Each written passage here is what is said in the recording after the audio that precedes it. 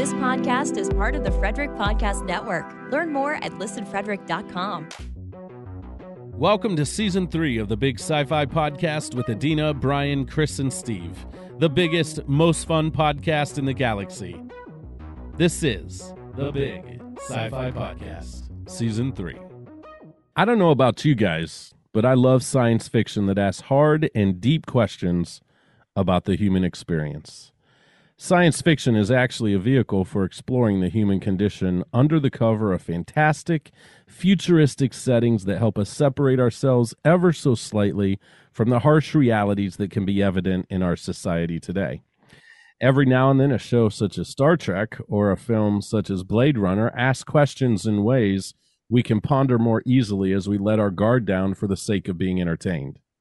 Before we know it, we're immersed in riveting storytelling, moral and ethical dilemmas, all wrapped in the fantasy of worlds and characters that are different enough from us, but not too different. The best science fiction portrays distant realities that are perhaps possible or even attainable based on where science is today. Such a movie that dived a little deeper into the fantasy realm was Stowaway. This 2021 Netflix film starred Anna Kendrick, Daniel Dae Kim, Toni Collette, and Shamir Anderson. 3 astronauts take off towards Mars with very specific goals and specialties. It is discovered that there is an accidental stowaway on board. Dun, dun, dun. How did that happen? As the crew good question. Good question. Yes. As the crew figures out how to integrate their new crewmate, they soon realize that they do not have enough air for all 4 of them to reach Mars safely. The ensuing line of thinking is the original crew must ask their stowaway to commit suicide somehow so that they may continue on to Mars. Things go wrong along the way, of course, thickening the plot and the scope of how hard the decision is. In this week's episode, we're going to talk about what we love about this film, what we don't like, what seems to match up with what we know about science, Adina, and what doesn't hold up. Wherever our discussion leads us today, I think this film deserves attention because of the powerhouse performances of its 4 main actors, really the only 4 actors in the film except for a couple voice actors. Their performances are so riveting and help bring the story to life in a way that affected me emotionally. I wonder if it had the same effect on my very smart and very awesome co-hosts. I guess we'll see in just a couple minutes. I'd like to welcome all of you, our listeners, to this week's episode of the Big Sci-Fi Podcast and invite you to join our Facebook group where you can interact weekly with all of us and other amazing science fiction fans. Also, please follow us on Instagram and subscribe to our wonderful YouTube channel. I think it's wonderful, at least. Before we dive, it's adorable.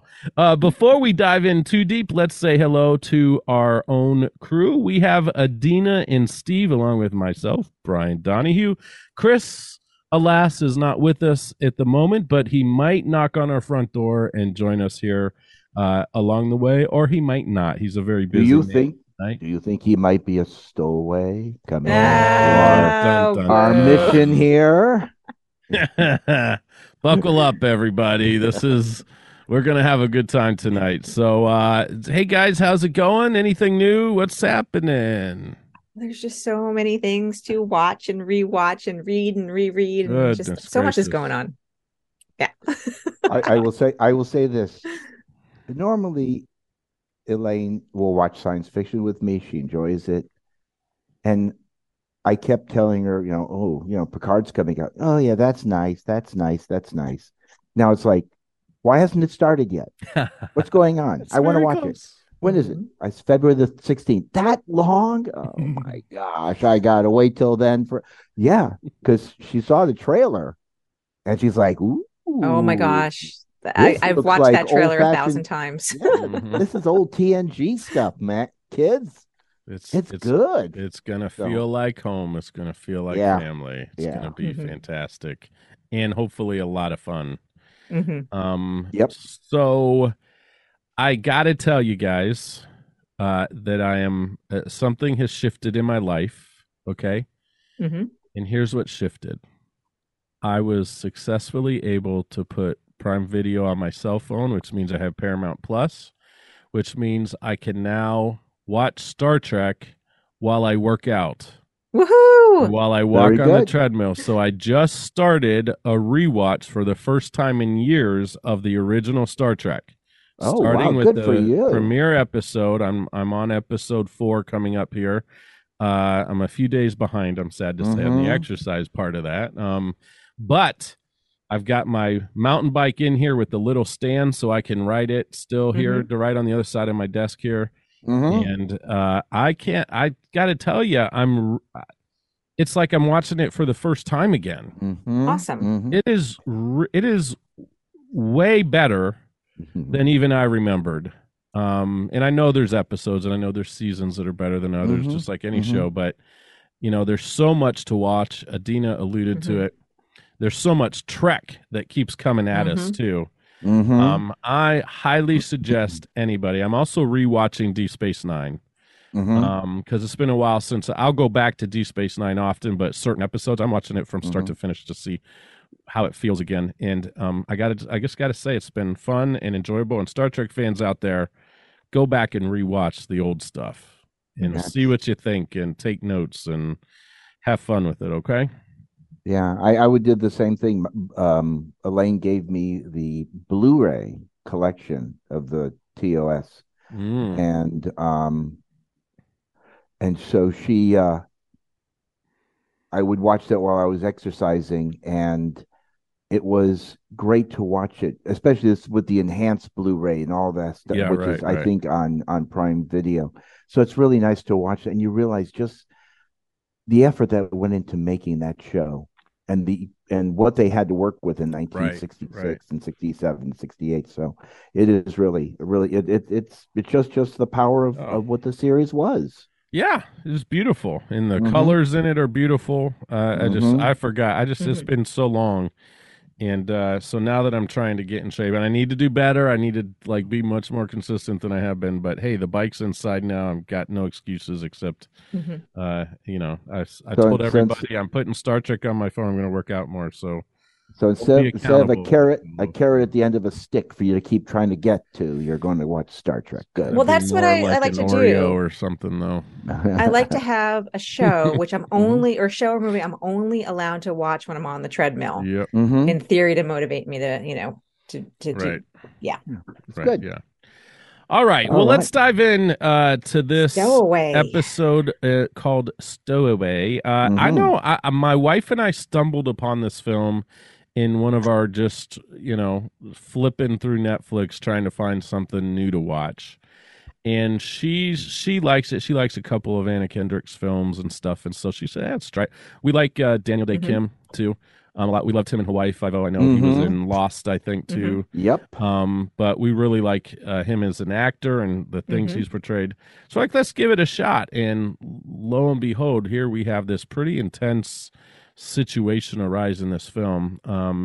And one of the things I think, our first question, let me just start here, okay? I was going to get way ahead of myself here, is I want to ask you guys, what was your first impression of this film overall? Because we're going to, the stuff we like, stuff we don't like, whatever. But just general impression of this film before we get too deep. Let Steve. Oh, go ahead, Adina. Oh, sorry, I was going to jump in. I was going to let Steve go first. No. Well, it was a play out or a scenario. It was a no-win scenario. It was a Kobayashi Maru. Oh, wow. I hadn't gone that deep. You're very deep. No, I just have Star Trek and the Kobayashi Maru at the forefront of my brain at all times. But that's what it was. It was a no-win scenario. The four of them were not getting out alive. They tried. They tried their darndest, but it just they kept getting hit with issues. Yeah. And the same when I watched this some time ago, and when I first learned about it, and I thought, okay, Stowaway in a mission, that's kind of interesting. And when I saw the preview, I said, this, it seems like it's a well-made movie. And so I was intrigued to watch it the very first time. And I'm glad, Brian, that you picked this up as one of our films for discussing, because My dear sweet wife keeps saying, "Why don't you talk about new movies?" Well, this is new. This is a year There you or go. two old, so very good, So Yeah. yeah, I was intrigued to watch it. So thank you. Yeah, it is a well done film. Hmm I kind of mentioned the acting in the beginning in my opening there. I feel like the acting in this film was superb. It's one of the reasons that I mean, I talk occasionally about willing suspension of disbelief. I think their acting really helps overcome whatever issues there might be in the film with what they have hmm to do to hmm try to save themselves. I just think it's so superb. It's great performances, all four of these actors, and it really helps drive home the weightiness, the heaviness of the decisions they have to hmm make. hmm And that this film did what this film did a really good job for me, guys. Hmm. Did a great job of setting up these characters for us to care about them, Oh hmm yeah, instantly. and Yeah. then to be surprised by maybe some of their decisions, hmm Yeah. and then to not want anything to happen to them. They're just a superb Yeah. job with the writing to make us, and the acting to make us like Yeah. these characters. One of the things that really impressed me with the acting, so Toni Collette, her character Oh as gosh. commander, I mean, a Yes. lot of her scenes were one-sided. Mhm. She's on the phone Mhm. with Ground. You don't hear Ground, you just hear her. That's got to be like an amazing, Oh. like that again, I'm not an actor. I have no skills in that area, but like Right, I'm trying right. to imagine like what that's like. You're kind of monologuing, but it meant to be a Mhm. two-sided conversation, but you're really only there's only one side. And so I'm wondering if maybe like is there someone off screen kind of reading lines to kind of There for her to usually play off of? Like how no does no that work? there usually is someone off screen reading the dialogue If that there would have is been heard. actual dialogue, but there's no other dialogue. No, we don't know that. We don't know that. And they Right. may have done that as give her some, but the fact that she was able to allow us to, in our own minds, hear that dialogue Mhm. without it being Yeah. said because of the way that she acted, the what Yeah, it she was great. said. We were filling in the blanks ourselves. So Yes. there might Yeah. there might have been, and it could have been Yeah, just to motivate her character and how in she was going to react. in a few of the scenes you can actually audibly hear voices, and the film does give credit to two voice actors Mhm. for some of the stuff. Now it's Mhm. most strongly heard at the opening of the film as they're taking off. Yeah. Right. But there Yes. but it's more akin to, it's very muffled. It's almost like a Charlie Brown muffled, Mhm. Right. but it's just superb. It's Mhm. worth. It's a Mhm. well-made film. It looks great. It's well acted. The music Oh. is intense in it. I mean, everything flows well. I felt like the Mhm. pacing of this film was done pretty well too, because there were a couple Mhm. parts that could have drug on a little too long. Felt like I was interested the whole time, and wanted to see what would happen. So, all right. So overall, generally good Mhm. impressions of the Mhm. film. Yeah. Oh, Mhm. absolutely. But except for one, this is a weird thing. So we watched it when it first came out last Mhm. year. Mhm. But now when you mentioned it a couple weeks ago that we were going to watch it, that's what we're going to talk about. I at first I didn't remember it. You said the Mm. name of the movie, you said Anna Kendrick, but my brain did not remember that I had seen the movie. Mhm. So so I rewatched it, but while I liked it originally, how I don't understand how it was I mean, like, is my brain just that like overloaded? Mhm. Because Well, I'm it was surprised it was that forgettable. right. Well, part of it was, I think this was a Netflix film. I don't It believe this was, came yeah. out in theaters. Yep. Correct. And I think it's not an action-packed film. But It's neither was based, Gravity. I mean, like, if you think about Gravity, yeah. Mhm. and is the difference that Gravity was in theaters, so we were all I think- talking about it I collectively. think probably. I Yeah, think I think that's a probably a good big, point. and I think we're talking also a difference in star power. Mhm. You know, No, I know Toni Collette. I mean, she's Yeah. a And Daniel renowned Day actor. Kim is a pretty, like, Yeah. And Anna Kendrick, yeah. I mean, really, Yeah. I mean, this is, The they're only one that was- fantastic. They've done amazing things. but they're but- well known too. Yeah. The only one was the unknown was the fellow who played The- Michael. He was a new Mhm. actor I'd never Yeah. seen before. Did a great job. Oh my Did a- gosh! did I a the great job. scene, watching it again. Oh, hold on. Wait. Go ahead. Before we go, Yeah. folks, if you haven't watched this movie yet, you might want to stop Thank you. Should have Go stopped watch 5 minutes them. ago. We're going to actually just. But we've Bill, spoiled everything already. We're gonna, Yeah, we already have, I yeah. didn't even think about that in my yeah, opening. I just, I'd it had just doesn't go. zero. We're getting, whoa, wait, We'll folks. say that for films 40 years old, but I forgot to do it for the newer film. Ridiculous. My apologies, So, folks, but that's okay. it's still worth watching. Please go. Absolutely. But there are Yes. spoilers ahead. We're going to talk about it. So just so Sure. you know, please come back. If you turn this off and go watch it, please come back. That's all we ask, though. And then we want you So- to know what you think Right. as well. So speaking of, I think I said his name was Shamir Anderson. If I hope I'm saying that first name right. I He think looked so, yeah. familiar. This was not his first movie because he did look I don't familiar. think so either. But Yeah. there was one particular scene where I'm like, my goodness, that is good acting. When Daniel Day Kim's character comes in and he decides to take matters into his own hands, right? And offer him the vial so that he could just fall asleep, and he tells him what's going on. How Anderson played that was, I mean, there was a childlike essence and desperation, and even when he first wakes up and he realizes he's in freaking outer space, but he's got this sister he has to take care of, and he's got to get back. There's this childlike desperation that was just pure and just amazing. Like it's for me, those were some of the best moments of the film for him, at least, to see. Right. Like, how would you feel? How would you feel?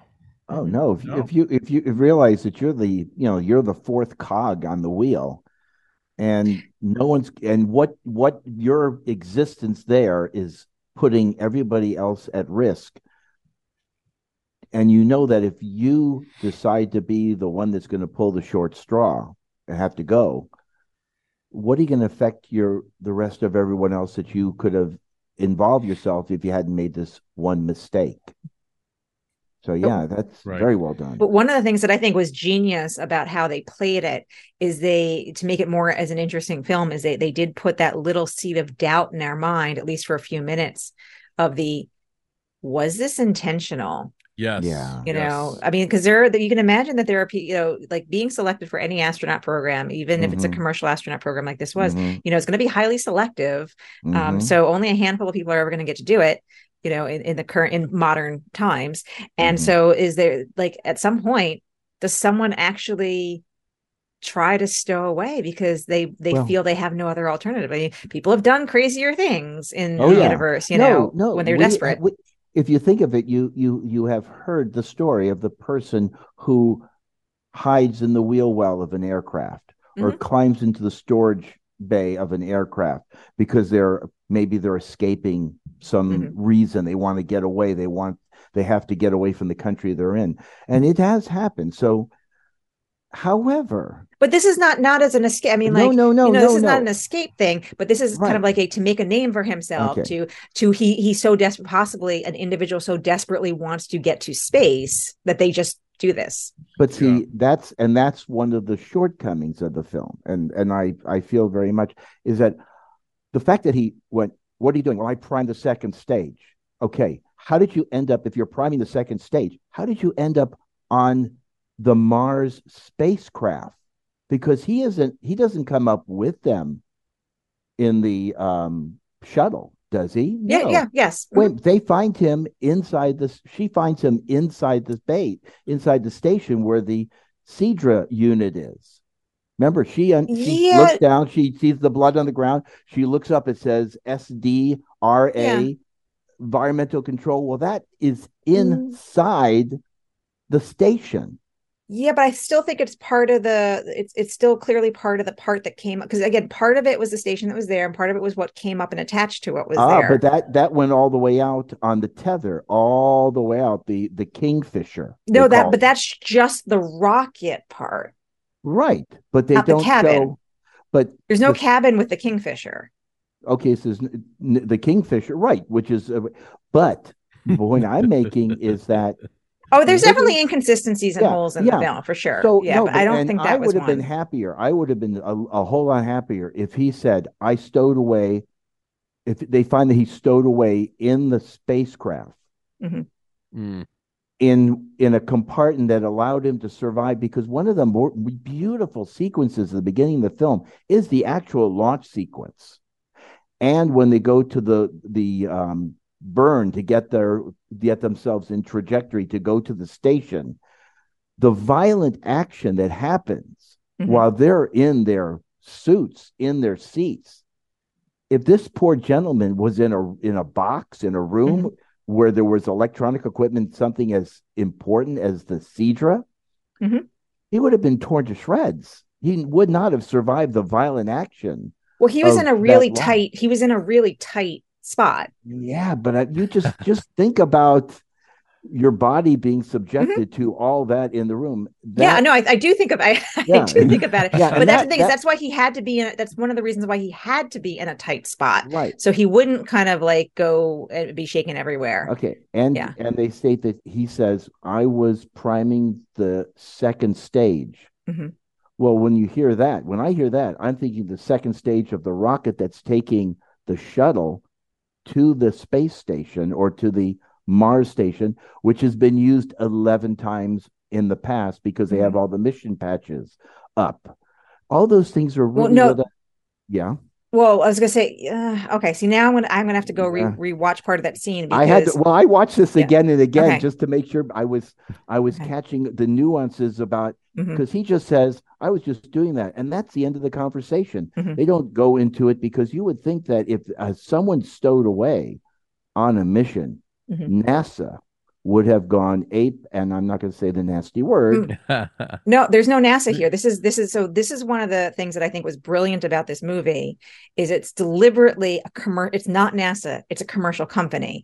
Because to me, this is what allows a lot of the movie to work, because NASA, the rules, like all the requirements and stuff that we have to follow when we're doing NASA missions, NASA is 1,000 gazillion % concerned with crew safety, like above everything else. So everything is way over, almost overdone to ensure that we can't harm, that no harm's going to come. And what they do is, several times they mention in the movie throughout that this private company had basically cut corners.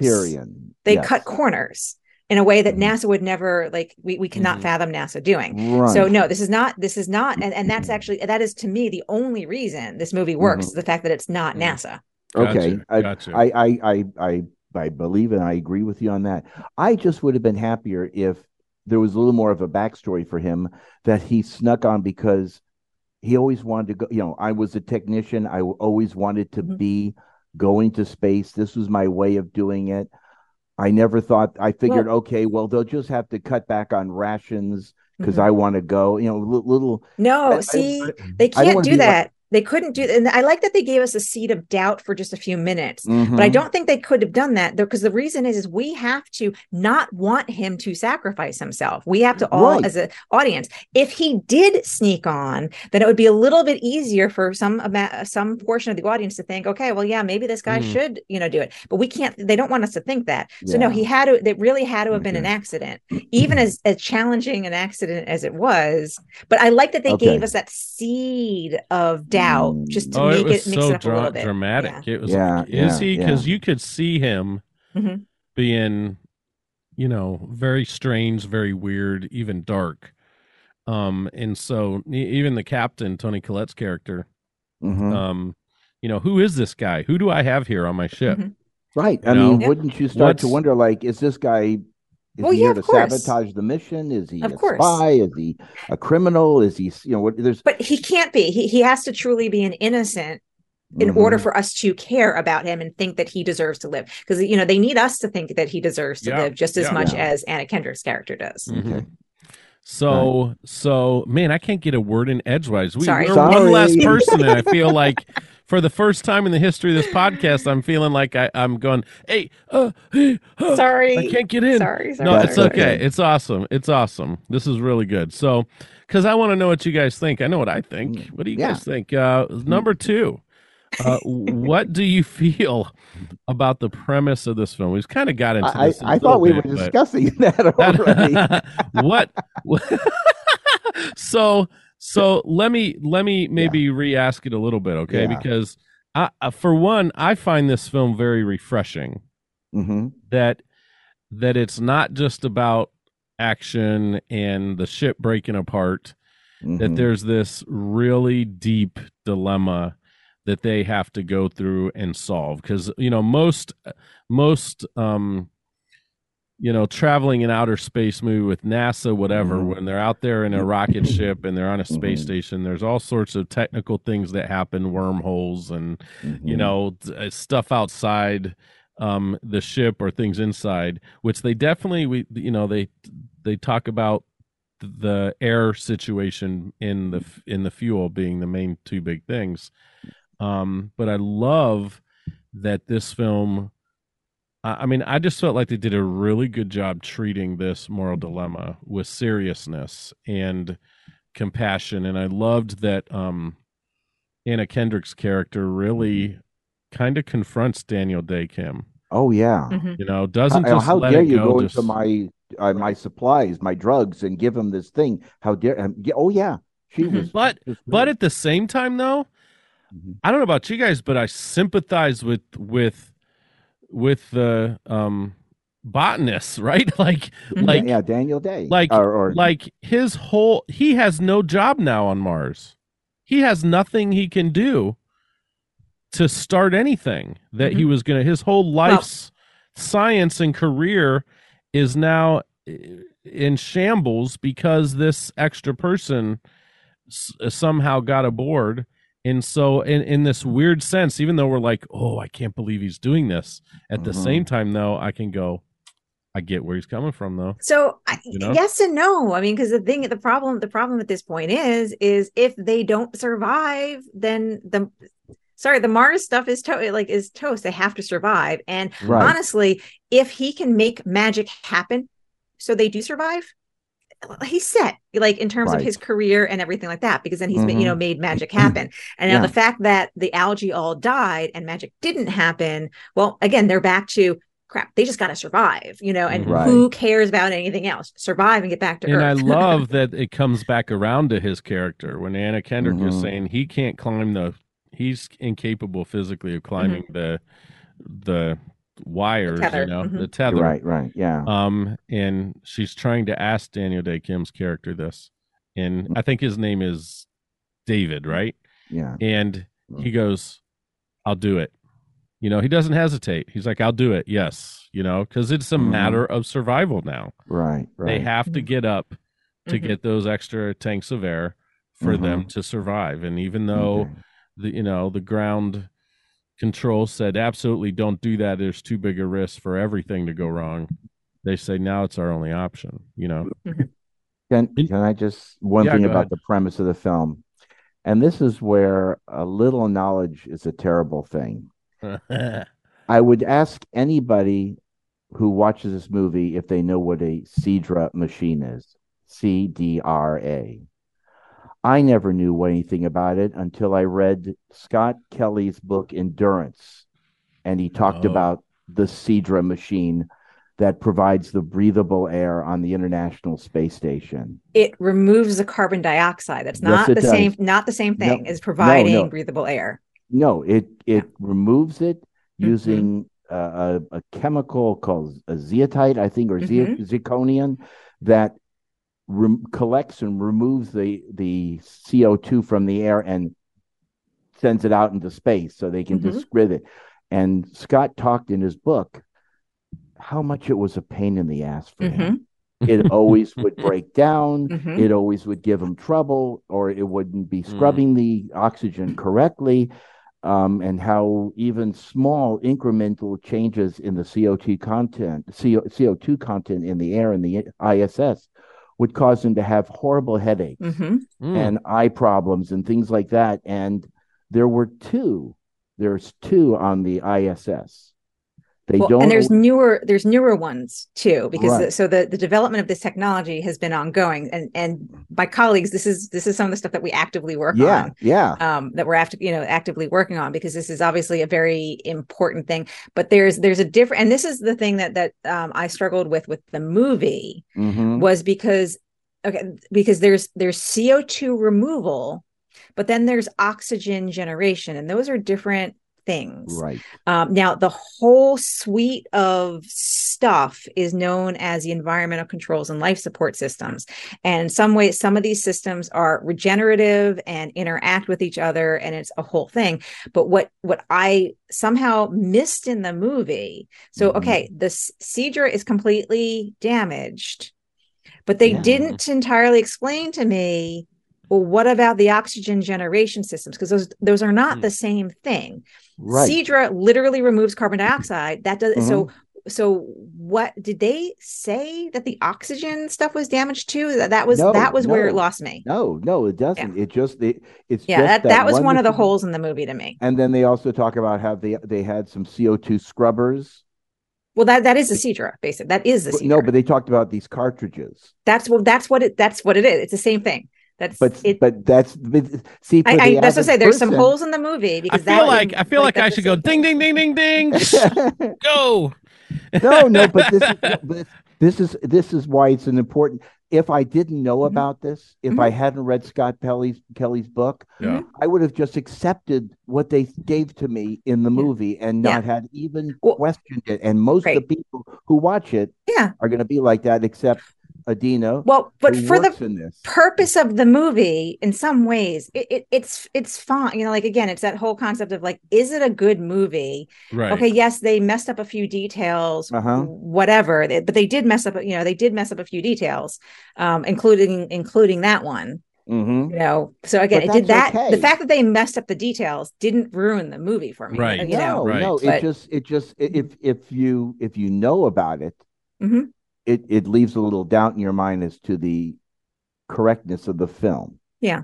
Right. But if you ignore that or you don't know about that, then it's a wonderful movie. And 90% of the people who are going to watch this film don't have the technical background that you have, Adina, or the fact that I happen to read Scott Kelly's book and knew about this machine. Which is a great book. I've read that one too. It's fantastic. It really is.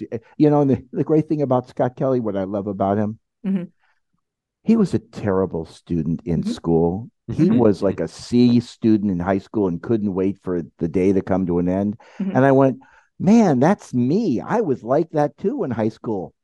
But then he read the book, The Right Stuff, and that changed his life. And he wanted to join the Navy, become a flyer, and he wanted to become an astronaut. So, you know, he's a very interesting person. I really have a lot of respect for the gentleman. So anyway, be that as it may, those little things, you know, and silly things like, okay, she's carrying the oxygen container back to their main part of the spacecraft, and she drops it. Tether, folks, don't forget your tethers. You need these things when you're carrying, you know. But they had to do that so that we've added another layer. Now we're still down to not having even enough air for 3 people. We're down to 2 people. But then when she on her own goes back and refills the other container, it happens like without any difficulty whatsoever. And I took away kind of the suspense of a single person doing it as opposed to a team of 2 getting the oxygen tank. Well, I think there's only one reason they did that way, where her trip up was much quicker than film. It's just pacing and timing. Yeah, I know. It would have been, you know, it would have been drug on and on to see them go slowly up that tether again. Yeah. I agree. There's in the context of the premise, there's these 4 fantastic characters that have their own layers and difficulties and things they have to work through. And I think the film did a fantastic job of highlighting each of them. Yeah. Each of them has a major problem besides even just the oxygen thing and the fuel thing to work. And they each have major things they have to face in this film. Which of these characters was either your favorite, or which one maybe would you identify with the most? I'm just interested in that because. Go ahead, Adina, if you'd like. Oh gosh, I don't. That's a hard question. I mean, I think just because I like Anna Kendrick so much, and I think she just does a great job of like playing the role of the doctor, where she's just so calm and collected, and like when she had when Michael first appeared and she had to deal with this guy freaking out and take care of him and stitch him up and everything. Just her demeanor in that role is just like so perfect, and it is different than other, like, I'm used to seeing her in like the Pitch Perfect movies. I've watched those movies like 1,000 times, where she's like this college student thing, so this is such a different, this is a very grown up, mature, and I just loved it. But in terms of identifying, I probably identify a little bit more with Toni Collette's character, just because I'm typically a team lead, at work with an engineering team. So I probably identify with her role a little bit, stronger if I was going to pick one. Yeah. I love that about Anna Kendrick. Sorry, Steve. No, go ahead. I agree. She is in mostly humor based films, and she's great in that genre. That's why she does. She's really terrific. She's got fantastic comedic timing. And I loved what I think endeared her to me in this film, and her character is she's this really smart doctor, smart enough to get to outer space, right?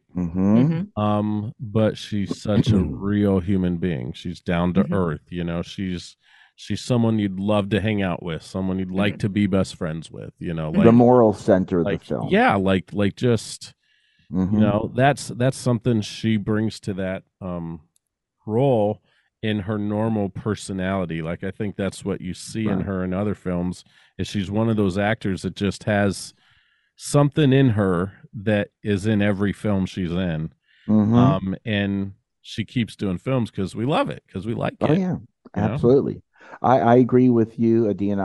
I like Toni Collette's character the best because she was, I don't know, I hate to say this to her, but very true to her character. She was the mission commander and she acted the part. And when she's injured, she has to deal. I mean, it seems all very, very real. And her individual emotion, as you said, when she is doing the one-sided conversations with the mission control, it comes off very real. Yeah. But then Daniel Day Kim is so good because he's the guy who gets into the space program but isn't really an astronaut. He's a botanist. And so the scene where he throws up after launch is great because someone who's not really geared for this it's going to get upset like they that. all at some point get sick. Like that's pretty common. No matter how much training, they can all get sick at some point. But again, Anna Kendrick's character also, like, that was the whole idea, is like they're scientists going. They're not career astronauts. Like Toni Collette's character is meant to be a career astronaut. They're not.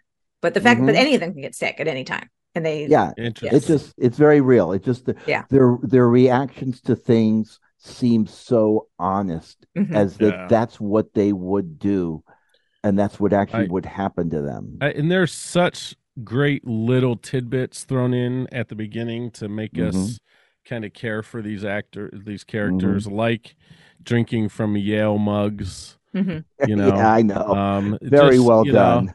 Just little things like that. Daniel Day Kim's character, when he's with Shamir Anderson's character, the Stowaway, when he's helping him enter his data of what he's measuring in his lab, they're listening to that very, very kind of melodic, cacophonic type jazz music, right? And the guys like starts giggling, like, what the hell are we listening to? Yeah, and what is this cacophony of music? Right, I love that word, cacophony. I just think that's so fun to say. And so that's just little character development.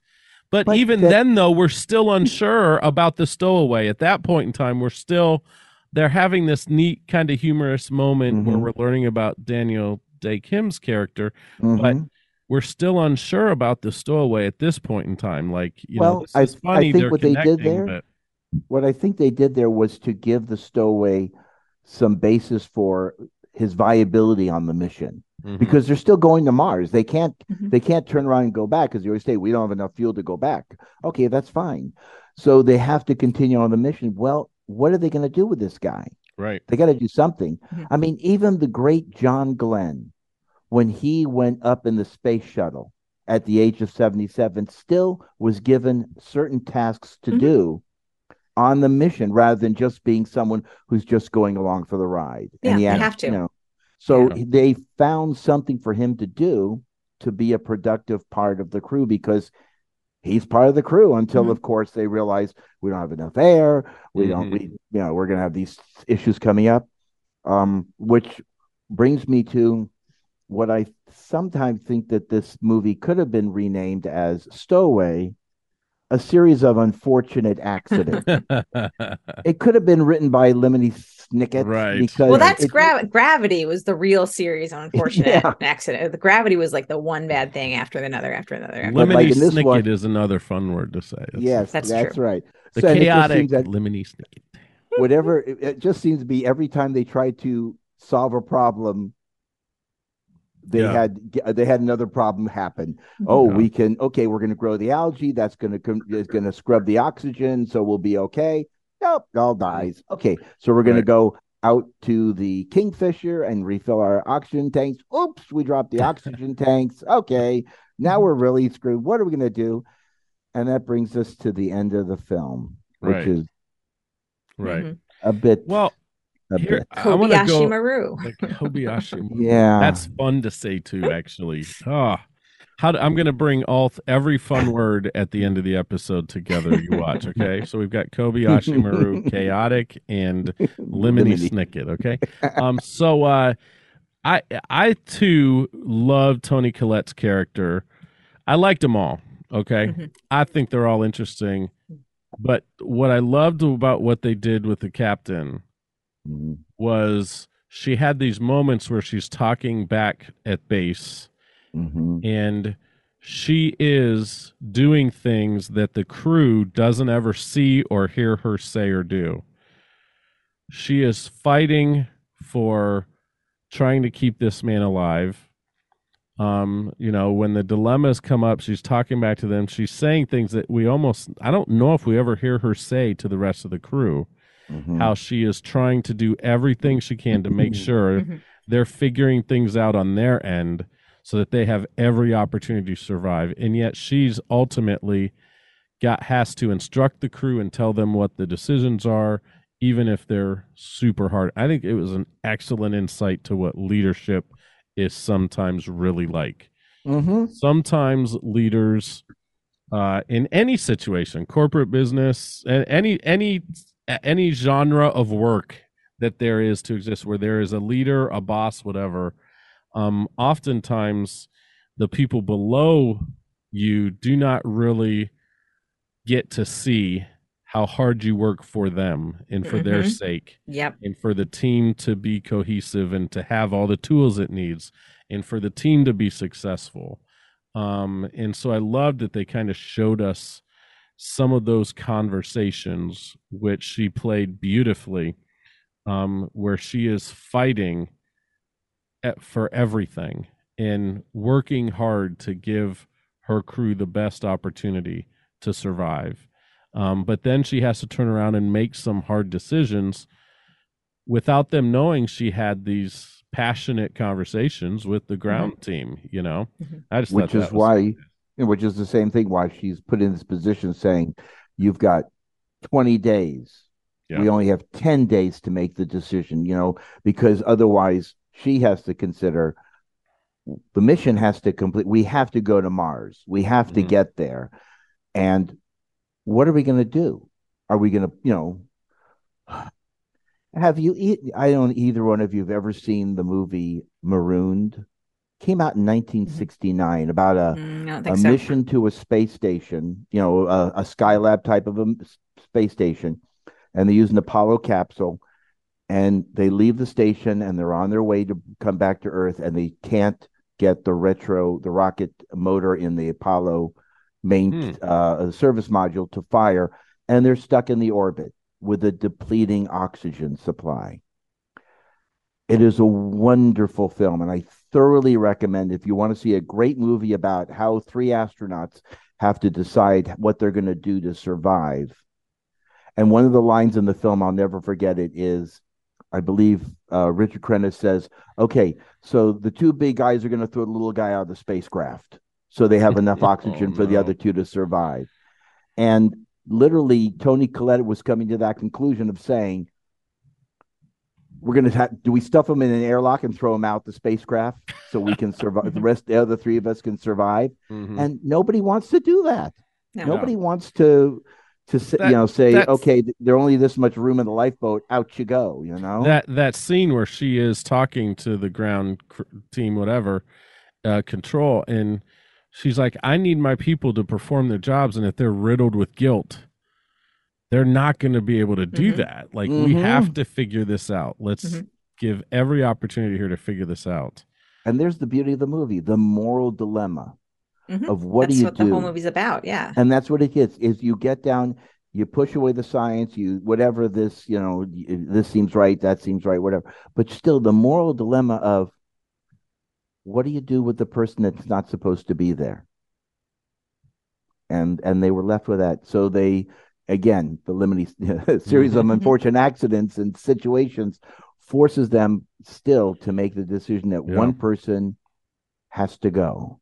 It's intense. And I felt, here's one of the unique things about this film, I think, because this moral dilemma is not brand new. There's rarely, if any time, anything new under the sun, right? I mean, it's a lot of rehashing and just repackaging. But what I think is unique about this film is I felt like I was one of the crew watching this. I felt like it was, I don't know if it was the way it was shot, if it was the acting, the writing, I don't know. I felt like I could have been in that ship with them, having the discussions with them, being a part of these conversations. And so I felt totally sucked into the drama here. And that's the great thing about a good movie or a good TV show, is that if you care so much about the characters that they become invested in you or you become invested in them, it's done its job. It really has. And that's what this movie does. That's how I feel. I was invested in Captain Kirk, and when he fell off that bridge, was killed with I just bawled my eyes out. So, but I digress. So, we've already talked about a lot of the science. We've talked about, just to rehash briefly, we've talked about how the science that might be off either completely or a little bit, it really does not harm this film for most viewers. I mean, it really is still a good film, and that suspension of disbelief is powerful. There's a lot of room there for maneuverability. Do you guys agree with that? Oh, absolutely. Yeah. And again, and that's one of the reasons why Gravity, too, I think Gravity works too. Yeah, it's a really good story, even though some of the science and technology is not perfect. Right. Whereas you look at a film like The Martian, which we've discussed previously. In that film, he has to survive, but he has the assistance of all of NASA to work with him so that he's able to accomplish the goals that need to be done. No, he does, because remember, he's not in contact with them for a long time. No, the big difference between The Martian is there's no moral dilemma. It's just survival for him. Right. He's not making decisions for anyone else. That's a key difference. Well, that's how it starts. It starts with him just using his own wits about him to survive. But in the end result, it is a teamwork. He does get some help eventually, but the core of the film is just about him surviving. It's the thing is, there's no moral dilemma. Like this movie, Stowaway, is a complete 100% moral dilemma film. Yeah. Where Martian is just a complete survival film. The whole premise of Stowaway, the outer space stuff, the spaceship, the rocket, the station, all that stuff, seeing Earth's, I loved that. The spin, gravity was a good, I mean, it's a good ship everything about that is all very realistic. There's a lot of good stuff there. And here's where I want to bring science fiction back into this, okay? Which it is. Because it's a vehicle to tell the story of the moral dilemma. And to engross us in these characters and their lives and what makes them tick and makes them, the whole vehicle of this film is it's not to just show us outer space and rocket ships and, and to have this, it's the story. It's to make us think. It's to, draw us in that way and perhaps challenge us in some way. And we've talked about it in the past. The best science fiction does this wonderfully well. It's really honestly why one of the reasons why Star Trek is still going on and still happening. It's not, the ships are, I love the Enterprise. Don't get me wrong. I love all the outer space stuff. If Chris was here, he'd talk about the uniforms and Star Trek Beyond. And, right. But I love all that stuff. But what I really love are the characters and the stories and what they talk about and how they challenge me and how they make me think. As a teenager, I was thinking through the stories of the original Star Trek and the Next Generation and then Deep Space Nine and Voyager and so on.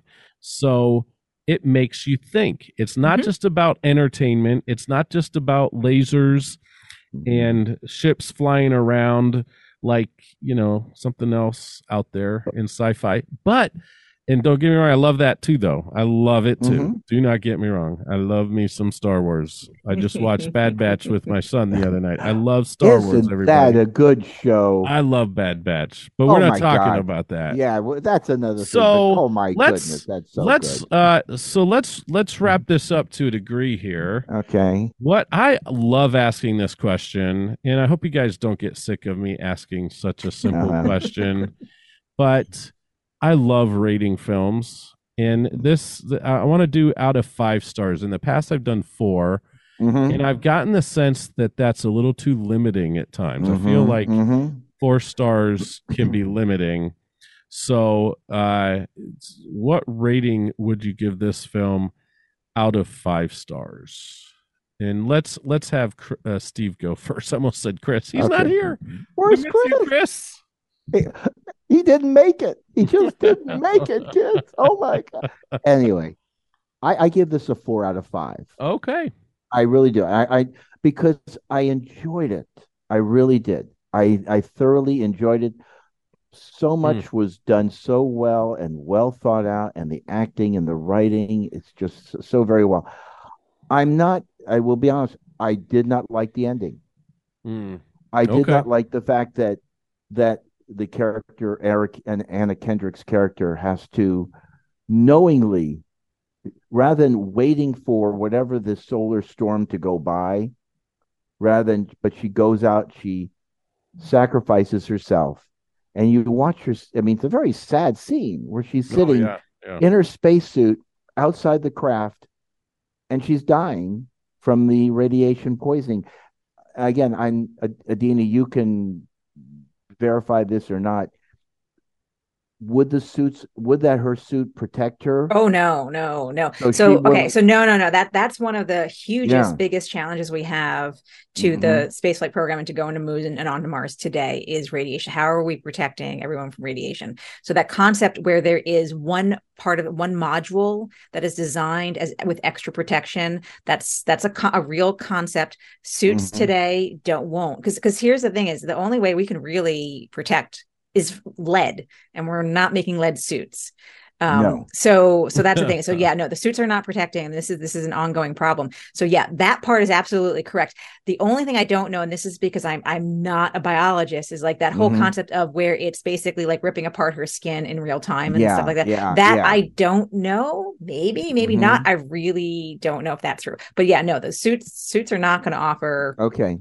So that's your point. But again, yes, the whole thing where she's deteriorating. She's looking sadly. She's looking like Spock at the end of Wrath a little of Khan, bit. Where, you're right. Yeah. Where the radiation coming from out of the warp drive is hitting Spock and just melting his skin. And I mean, certainly in light there is a quantity of radiation that can do that to people, but I just don't know what that is. The radiation, that environment out in space, can certainly be entirely harmful. In fact, the LEO environment, where the International Space Station is pretty harmful. and that's actually one of the interesting things about the recent Artemis mission that went around the moon. They had several radiation dosimeters and experiments to kind of map and monitor how much radiation is really in that environment. Will people really see that? That's a big unknown question. Those are big unknown questions. How we're going to do that. Can I ask you a question, a follow up to that, Adina? Yeah.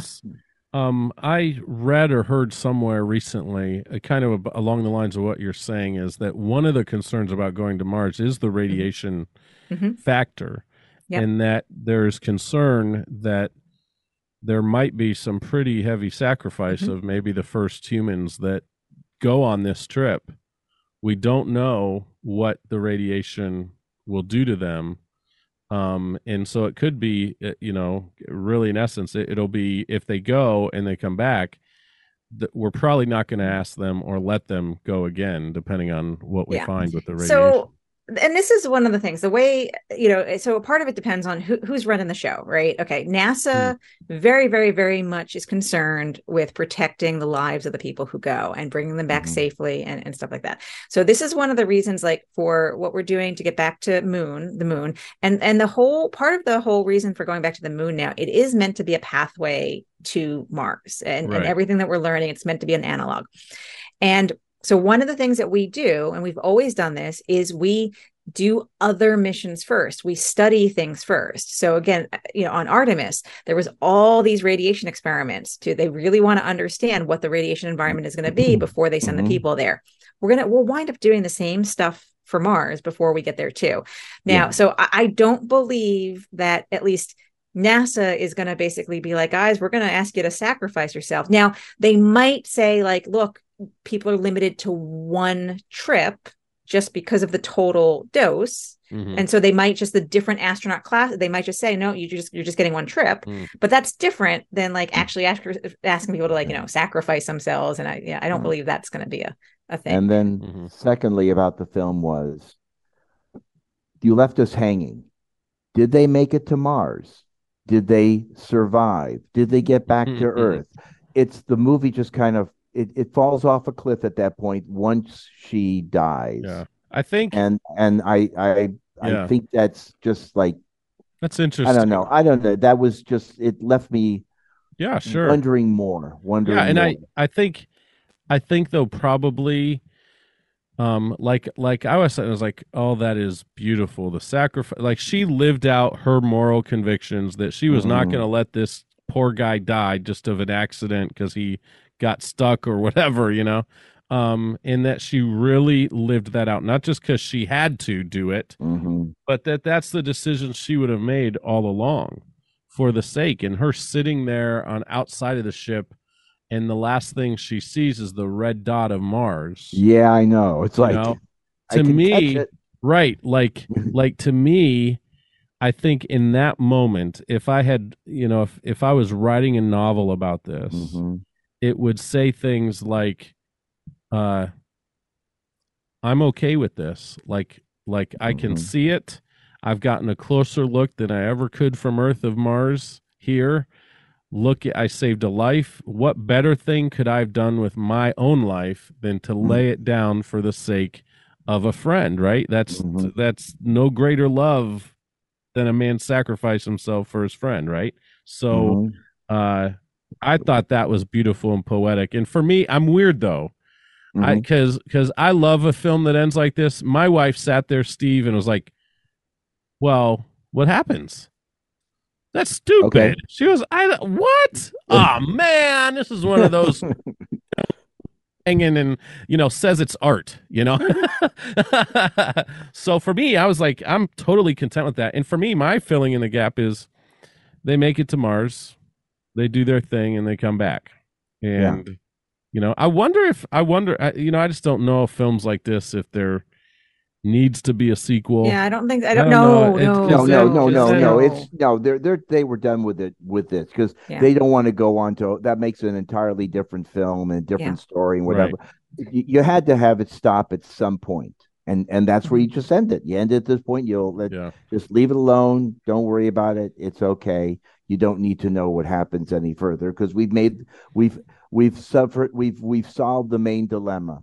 that 3 will survive because they have enough air now for 3 to make the mission and to make it to Mars and so on. So we're left with that. Oh, okay, it's done. Yeah. What about you, That's Dan? what, and again, Yeah. that's why this movie is a 4 out of 5 Mm-hmm. because it is so well good. done. Yeah. And I leave that missing amount, that 20% for those things are like that, that, okay, they left it just drops off, or all the strange events that constantly go against them and so on and so forth. But the ends, the means justify the ends, I guess.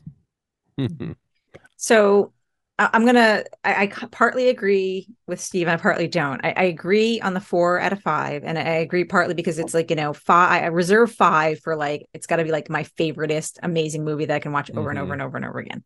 But I disagree with kind of I'm not unhappy with the ending. Now, certainly, like I generally prefer a happier ending. I want everyone to go on and live, happily ever after. And this obviously wasn't entirely that, but I was not upset as a movie. It was fine for me. And the fact that she is dying at the end, to me, just tells me this was really her story. She was the main character because it ends with her. And that's fine. And so the thing is, and so she needs to die believing that the sacrifice she made, everything's going to be fine after that. And so, and again, if there wasn't if this was a bigger movie or something else, yes, they can go on and have continued problems, whatever. But no, it's fine to just assume she had her sacrifice. They're going to go on. They're going to get to Mars. They're going to come back home, and I'm fine with that for the sake of the movie.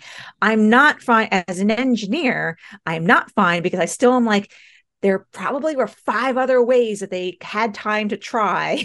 So she didn't need to sacrifice herself, but as I agree. Movie, yes, that's part of that like, 20% I've got. Yeah. But as a movie, I'm happy with it. I'm happy. Let me ask you one more question. Okay. Sure.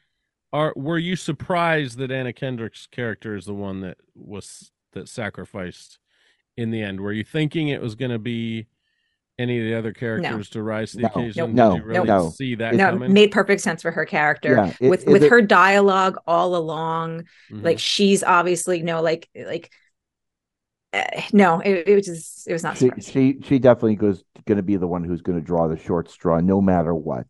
And that's something people enjoy in a film or enjoy in a story, is that there is the one person who is willing to give up their life for everyone else to survive. That's not me drawing the short straw. She made a very conscious decision. It wasn't like, wow.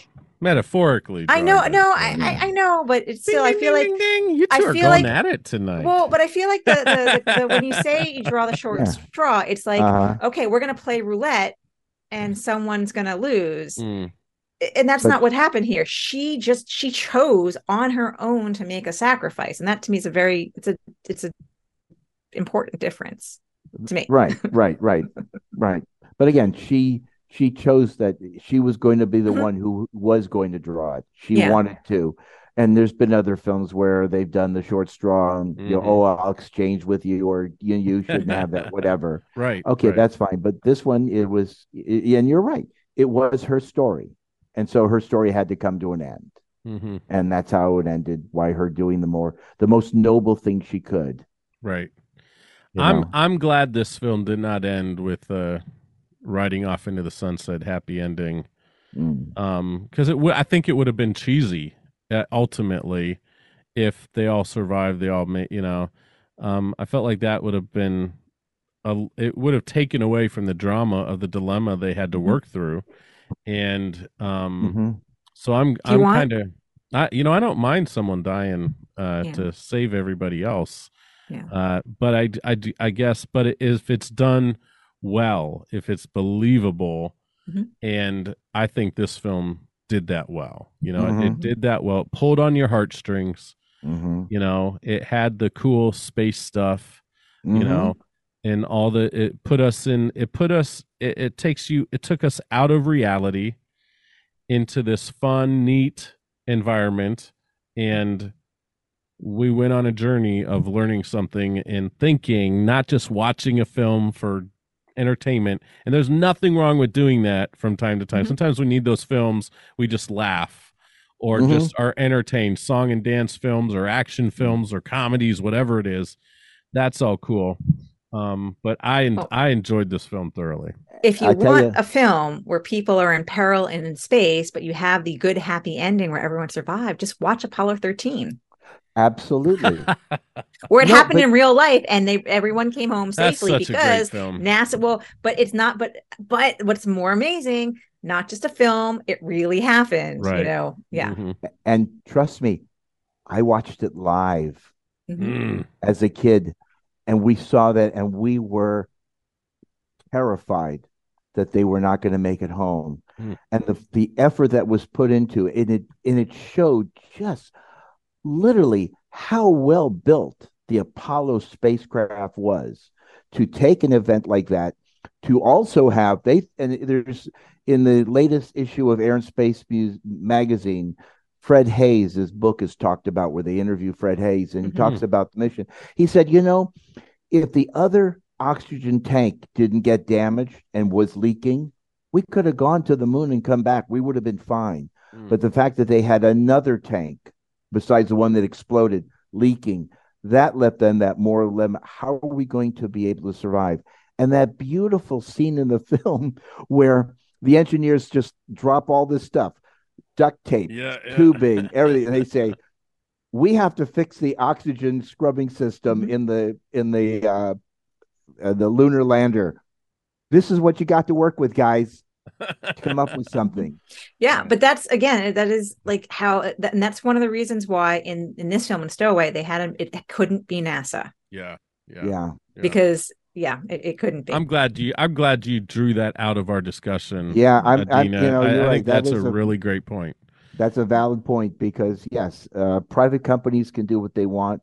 Well, but they can't completely do what they want. No, they might cut the corners that NASA won't cut, as far as I can tell. Yeah.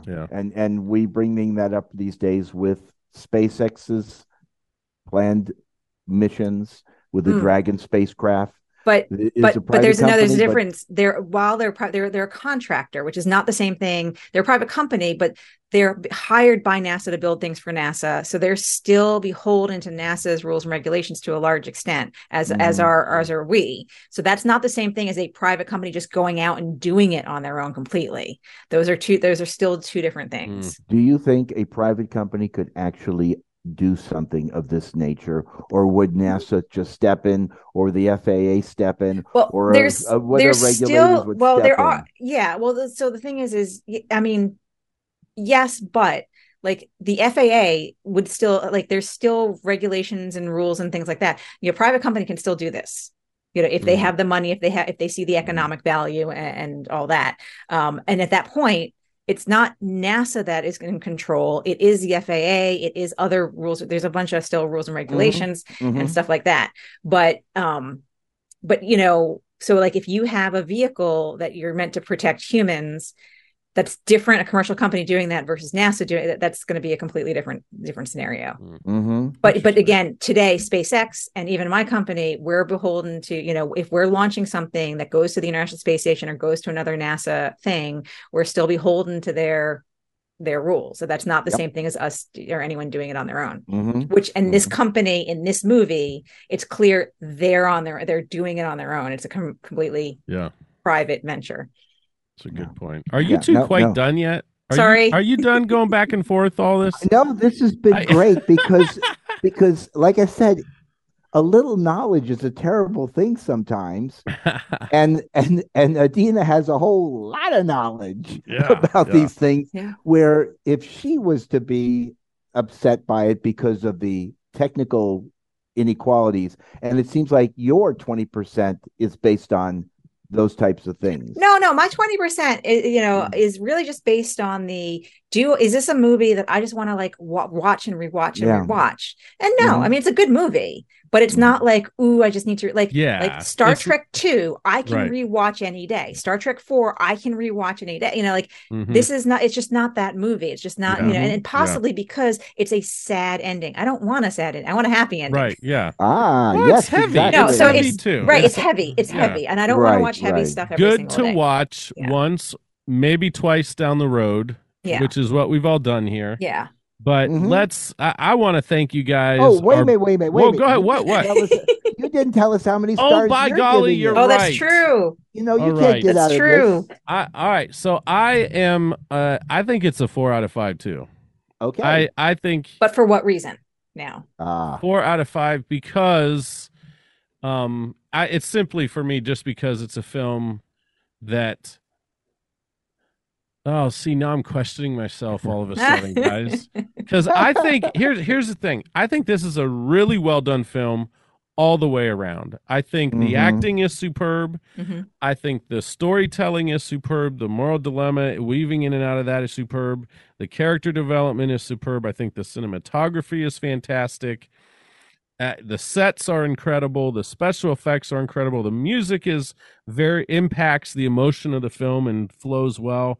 So if we're talking about technically, I would give this a 5-star rating.